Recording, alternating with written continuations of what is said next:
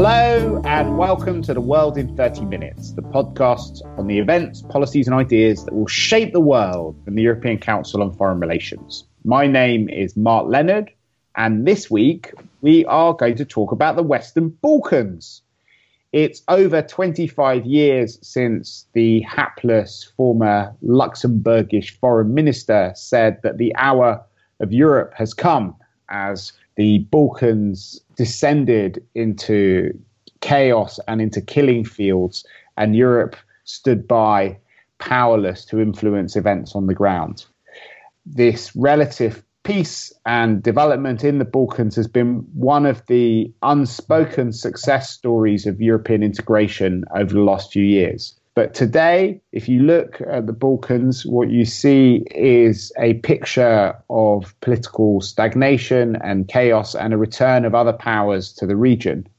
In Macedonia, there has been an election which has resulted in a political stalemate, and thugs attacked the parliament as they tried to elect a new speaker. And it's unclear how that country is going to go forward and form a new government. In Serbia, people took to the streets after a presidential election, which was also much contested. In Bosnia, there has been further fragmentation and a sense of total political deadlock. And in Montenegro, a failed coup. Amongst all of these worrying trends, the European Union is increasingly just one of the powers that is paying attention to the region. We are seeing the Chinese playing a more and more active role, reaching out and offering economic development to these countries. Turkey has returned to the site of the Ottoman Empire and is playing on ancient links with some of the different players within the region. And when we traveled to the region recently, we heard many people talking about Russia's involvement, which had some echoes of the old calls about ethnic violence, which was the only way that they could get the international community to sit up and pay attention to what was happening in these countries. To help me make sense of what is going on in the Balkans and what it means for European foreign policy, we have two senior policy fellows from ECFR. First up is Frederick Westlau, who is the director of the Wider Europe programme at ECFR. And secondly, returning to the podcast again, is Vesela Chanova, who is joining me from Sofia and is the Senior Director for Programs at ECFR. We have all just returned from a trip to the region where we spent some time in Macedonia trying to understand what was going on in this political crisis, but we also travelled to Serbia where we met with the president and some of the other key opposition parties and candidates, as well as civil society observers. Frederick, why don't you start off and tell us what we found when we went to Macedonia? Yeah, sure. We found a country in a very deep crisis. This crisis, of course, started 2 years ago with the so-called wiretapping scandal. Wiretaps of 26,000 people were leaked, and it became evident to everyone that the government had been basically surveying journalists, politicians, activists in a very extensive way. This, of course, sparked a political crisis that has been dragging on since then. At one point, the EU intervened and actually helped facilitate an agreement that included new elections and also the appointment of a special prosecutor to look into some of the possible crimes coming to light with the wiretaps being leaked. Elections were then finally held in December last year. And this led to the Social Democrats and the Albanian parties receiving a majority. But what happened then was that the President Ivanov from VMRO, he refused to give them a mandate to form a new government. And this really deepened the state of crisis in Macedonia. And there's been a very sort of tense deadlock ever since. So when we visited in mid-April, the atmosphere in Macedonia was, of course, very tense. There were VMRO supporters protesting on the streets. VMRO parliamentarians were also filibustering the election of a new speaker in the parliament by the Social Democrats and the Albanian parties. And there was also fairly inflammatory rhetoric accusing the Albanian parties of colluding with Tirana, and sort of the specter of Greater Albania was being used by many of the leaders. I mean, since our trip to Macedonia, the crisis has actually turned violent. I mean, at the end of April, we saw protesters storm the parliament and beat up parliamentarians from the Social Democratic Party and the Albanian Party after they finally managed to elect a new speaker. So, I mean, overall, Macedonia is a sort of highly destabilized, and it's a very difficult situation. So that's quite a detailed description of what's going on, and I'd love to hear a bit more, Vesa, about why you think many international observers are in favour of a change of government. But before we do that, maybe you could explain why this matters. I mean, it's a pretty tiny country. 2 million people.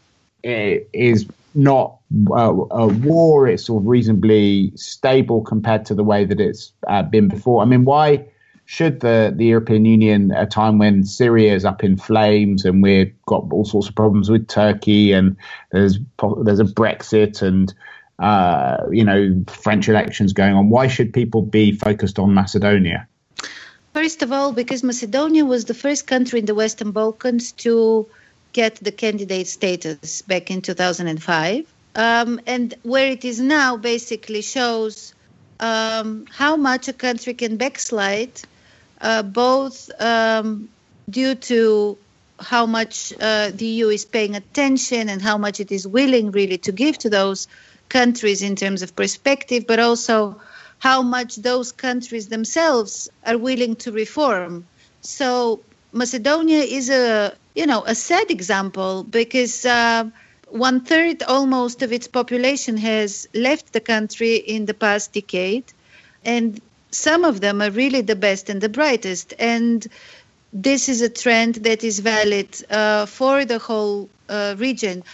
And also, problems like this show that the international community, which was basically the EU and the US after the Yugoslav wars, who were setting an example and were supporting the transitions and the reforms of those countries, those actors seems to have really lost leverage or be entirely gone, as a result of which you have old animosities flaring up again.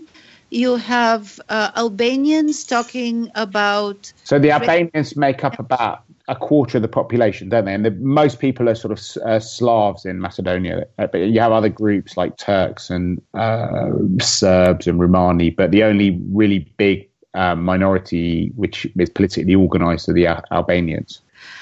Yes, and they also have other political territories where they can relate to. So in this case, it's about Kosovo, it's about Albania, it's about the Albanian Prime Minister Rama going around, spending a lot of time in Kosovo, talking about the future of Macedonia, talking about the future of the Albanian community as such in the Balkans. But also you have neighboring Serbia, which also has tensions with Albania, and has now obviously been in a tricky situation, given that Macedonians even want to abstain about a future vote on the membership of Kosovo in UNESCO, which, by the way, they supported the last time around when this vote happened. So we can see how those small countries, as you say, which altogether are not more than 20 million, all those small Western Balkan countries are interlinked. Their problems are in a way similar, and they also feed on each other against the background of a larger Western absence. Okay, so I'd like to go into much more detail about that larger Western absence, but why don't we dwell a bit on the kind of internal politics in Macedonia, because I think it is maybe a good illustration of both what the EU can do and what it can't do, and what's happening.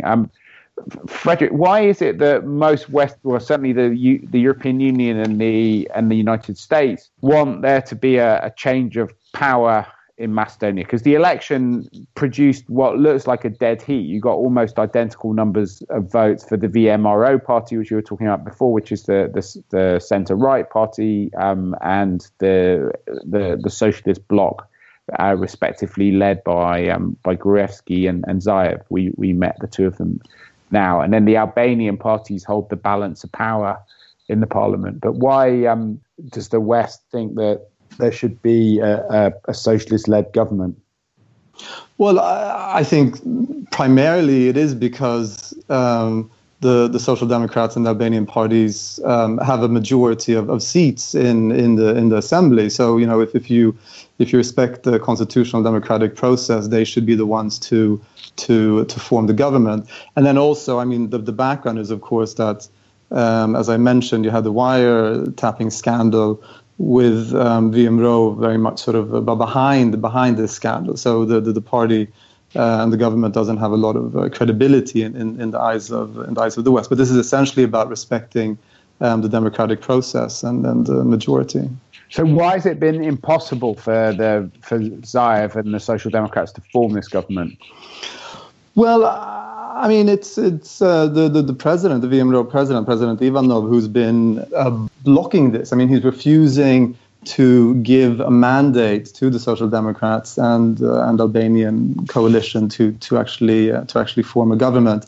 And they've used various means. I mean, they've been filibustering in the parliament for weeks to block the appointment of or the election of a speaker of the parliament. I mean, this actually happened last week, and what followed was the storming of the parliament and the violence, of course. But they're extremely keen to block the formation of a new government, and their game is to draw out this crisis and force new elections. And they believe that with new elections, they might be able to muster a majority and could then sort of form a government again.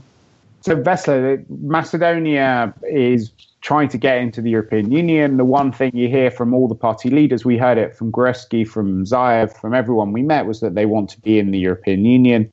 And the EU is the biggest financial prop-up of Macedonia. We give hundreds of millions of euros to Macedonia. Why are we so powerless to persuade them to respect their constitution and to have this handover of power that Frederick was talking about?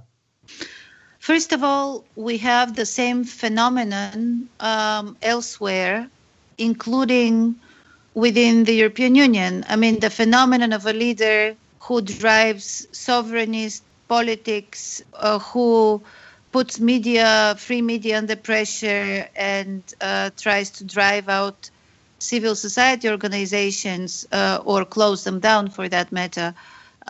We have also in the EU in the face of Mr. Orban. So it's very difficult for us, I think, politically and morally to give the Western Balkans lectures on how they should govern themselves.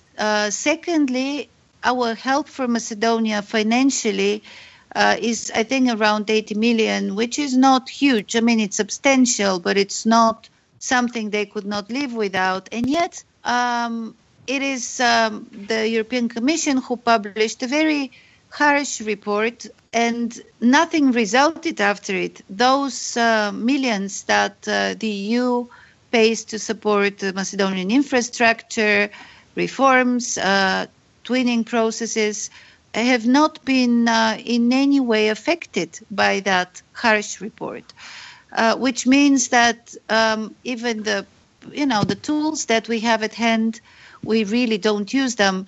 There have been calls by member states to disinvite the Macedonian foreign minister from the recent informal Gimnich meeting of the European foreign ministers, which could not happen. There was no political will to do that. So, even the cheapest, very symbolic things we do not do. And from that perspective, I understand Mr. Gruevski and others who feel that the EU puts them rhetorically under pressure, but does not do much more than that. So I'd like to come on to this bigger question in a second, but maybe just before we do that, Frederick, what do you think the European Union could do now in Macedonia? Well, before answering that, just let me add a couple of points to what Vesla said. I think also there's an inherent problem when it comes to Macedonia and the accession process, and that's the name dispute that Macedonia has with Greece. I mean, Macedonia became a candidate country in 2005, but hasn't been able to start negotiations because Greece has blocked this because of the name dispute, and the same with NATO membership. So, I mean, the accession process, which is sort of supposed to provide an incentive, hasn't really been working in Macedonia. And then secondly, from the perspective of some of the individual leaders, they may not have a personal incentive to move forward on the reforms that EU accession actually requires, such as strengthening the rule of law and governance and so on. I mean, corruption is a big issue in Macedonia and the region. But in terms of what the EU should be doing, I mean, I think it's important that the EU recognizes that the accession paradigm is limited in terms of its impact, and the EU should take much sort of firmer and more intrusive action. I mean, there is some talk about individual sanctions, but we're quite far from that. And there's always the question of, when is it the right time? What are the conditions for the EU to actually use sanctions? But I think when we get into the territory of politicians inciting ethnic violence, then this is a discussion that really needs to be had.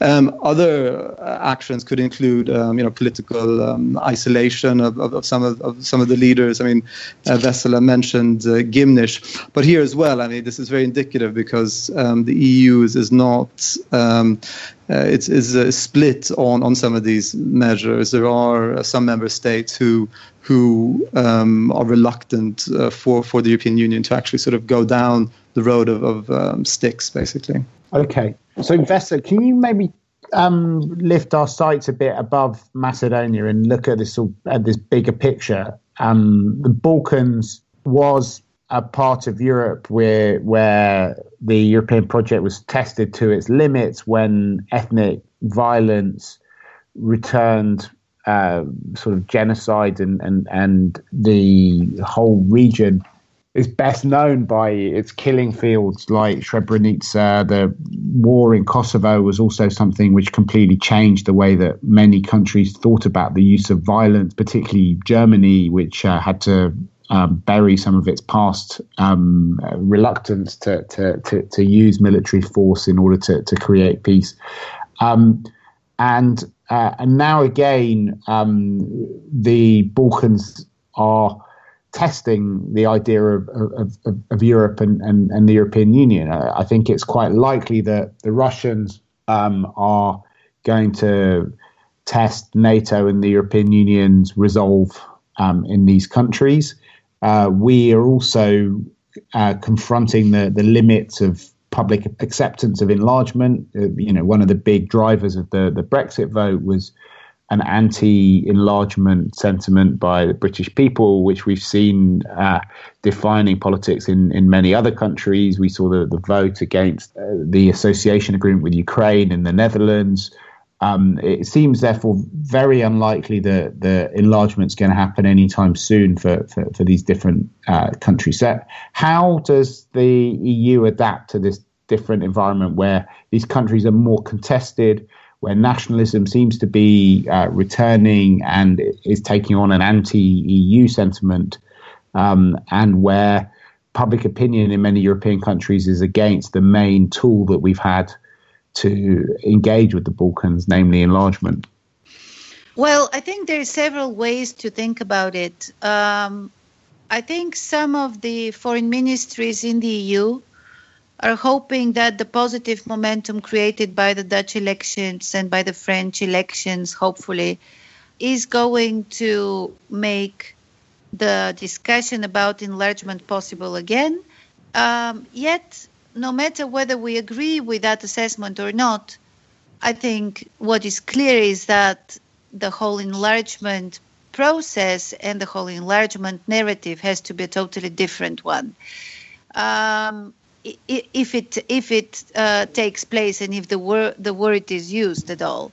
I think what people will be talking about more and more will be a place for the Western Balkans in a much looser union. That would be probably the place of a further periphery that where we seem to be appreciating stability more than the quality of democracy. I mean, we see it already now.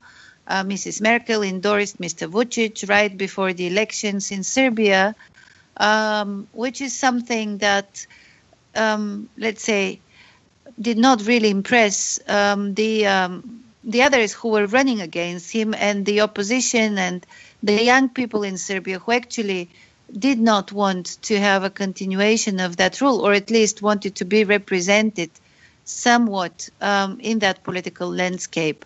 So I think this way of looking at the Balkans is obviously changing and will change very significantly in the future. Much more will be much more transactional, much more, as I said, stability oriented. At the same time, we see a core in the EU which is profiting, which has been profiting from that migration. And the migration issue, I think, needs to be highlighted here. Those people from the Western Balkans moving into the EU and feeding, to an extent at least, to a small extent probably, but still, the growth in places like Germany, like Holland, and so on. So what do we do with that periphery where you have a very bad demography and very pessimistic expectation for the future? And I think this is why the core, whatever it is in the future, the EU core is going to have to pay attention in a different way, in a much more honest way, without saying, we believe you're like us, because obviously nobody believes that Macedonia is like Holland, but trying to help those societies really improve the conditions for people who want to stay there, who want to work there, and in a way bring the relationship with the EU to the place where it has to be, namely a relationship of a very good partner, somebody who really you trade with, you travel to, your kids live in, but you understand that there are limits to that, and those limits are basically on both sides. So, Frederick, you worked quite a lot in the Balkans over the years, and particularly in some of the countries that have been most affected by ethnic conflict, like Kosovo. I mean, how much danger do you think there is of that, the past becoming the future of these countries, and of violence actually returning? Or is it more that we're going to see messy, unstable governance, corruption, organized crime, and sort of low-level instability? Well, I think that the risk of interethnic violence returning on a big scale to the Western Balkans is always there, and we shouldn't sort of assume that because these countries are candidate countries and we have a membership perspective and we can sort of leave it at that. I think this is a little bit the mistake that the European Union and the US, for that matter, has made in the past few years, that we've sort of assumed that the region is on track and things are moving forward, and the wars, the sort of inter-ethnic conflicts are slowly but surely resolving themselves. I think this is a big mistake. I mean, the case of Macedonia is quite telling as well, where we see how an essentially political conflict is moving towards becoming an interethnic conflict, because some of the political leaders are willing to play the ethnic card there. And, I think we see this risk in other parts of the Western Balkans as well. So there's definitely need to be very vigilant when it comes to managing or resolving the outstanding conflicts and in the Western Balkans. And in particular, it's important to realize that there's still a number of status issues that haven't been resolved in the Western Balkans. And these also obviously go hand in hand with interethnic relations. I mean, you have Kosovo's independence not being recognized by Serbia. And this is not only an unresolved status issue of Kosovo, it's also an unresolved status issue for Serbia, I would say. And to some extent, the Dayton arrangement that we have in Bosnia, yes, it sort of ended the war in 95, but it's still an impediment for the country to actually move forward and reform and become in inverted commas, a normal country. And then the Macedonia name dispute is also another unresolved status issue. So maybe, Vesa, I'll come to you for the last word on this. You are sitting in Bulgaria, which was always a country that was much less developed and much less Western orientated than Yugoslavia during the Cold War. How does it look to you when you look out and some of your neighbours are in the European Union, some struggling to get in and look like they might never get in, and are going through the kind of political chaos that we saw in Macedonia? A long time ago, it must be over a decade ago now, you ran this big international commission on the Balkans, which was chaired by Juliana Amato, I think, yes, with our colleague Ivan Krestev as well. It feels like it might be time for another big rethink like that. I mean, what's your kind of personal reflection on where we're at and what kinds of things we should be thinking about now? I think, first of all, there is a big difference, obviously, between Bulgaria and those countries, which for the first time in many decades is to the benefit of Bulgaria. You're right. In the Yugoslav times, obviously, the balance was on the western side of our border.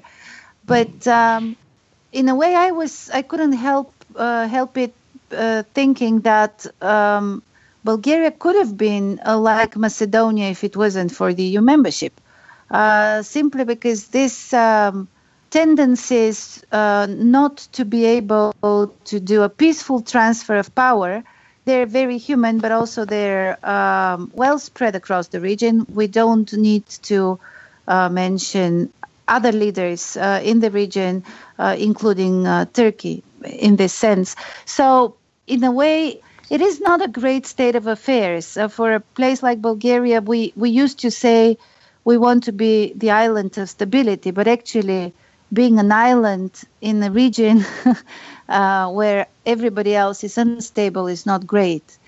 And this is, I think, the big lesson, that the whole region moves in a way together and falls together. And the migration issue affects all of us. The economic issue affects all of us. And the European framework is what really makes the difference. And the question is, what kind of framework will the EU be looking at from now on to make that part of the continent, which is small and really not that much of a weight to be lifted, to make it more prosperous and more democratic. And we have started talking too much about stability, I find, lately. Democracy is a word that we do not want to pay that much attention to. And I think the quality of democracy is something that long-term pays off. And if the EU really wants to be more political in this region, this will be part of it, caring more about how democracy is really exercised. Okay, well, that's a challenging note to end on. I think we should definitely return to this and have another podcast where we look much more specifically at what the different elements of a European strategy can be a time when enlargement is losing its credibility within many of the Balkan countries and is being pushed back at by many political parties within Western Europe and the existing EU member states. But for now, we have just one thing left to do on this podcast, which is the bookshelf segment. Frederick, what's on your bookshelf at the moment? I just finished a great little book by Timothy Snyder called On Tyranny, 20 Lessons from the 20th Century. And I don't know if this is a first, but this book began as a Facebook post that Timothy Snyder posted after the election of Trump. And then he turned it into a short book or a pamphlet, basically, on how to counter tyranny. And it has some great, very practical advice on how to do this. And, for example, do not give in advance and defend institutions and stand out, set an example. And he even goes into how we should read more books and use the internet less in order to sort of fight the specter of tyranny. So I highly recommend that everybody picks up this book and reads it. Great. What about you, Vesla? I want to recommend here a book by an author who writes about Yugoslavia, but in a very nice way. It's literature. Her name is Dubravka Ogresic. And there are a number of books that one could mention. And there is one which is about fables of Yugoslav communism. Great. So I've started reading a book by a good friend of mine, Anne-Marie Slaughter, who's the president and CEO of the New America Foundation, and before that was head of policy planning at the U.S. State Department. And it's called The Chessboard and the Web, and is a very, very interesting and thought-provoking description of this sort of bifurcated world that we're living in. That on the one hand is a geopolitical chessboard where great powers battle it out against each other, but is also this interconnected space with social media and the internet where individuals are empowered to take on states and where you have all sorts of different dynamics emerging. And she's somebody who's written and thought about networks for a long period of time and has tried to bring this together into a coherent new strategy. That brings this podcast to an end. I hope that you've enjoyed it. If you have, please make sure that you tell your friends and family and colleagues and other people that you know or don't know about it by giving us a review or a ranking on iTunes. That would be much appreciated, as it seems to drive a lot of traffic towards our podcast. And you can also tweet about it, write about it on your Facebook page. And if you have any comments for me, please write to me at mark.leonard@ecfr.eu. But for now, from Frederick Westlau, Vesla Cherneва, and myself, Mark Leonard, it's goodbye. The researcher of ECFR's podcast is Ulrike Franke, and our editor is Pauline Doeming.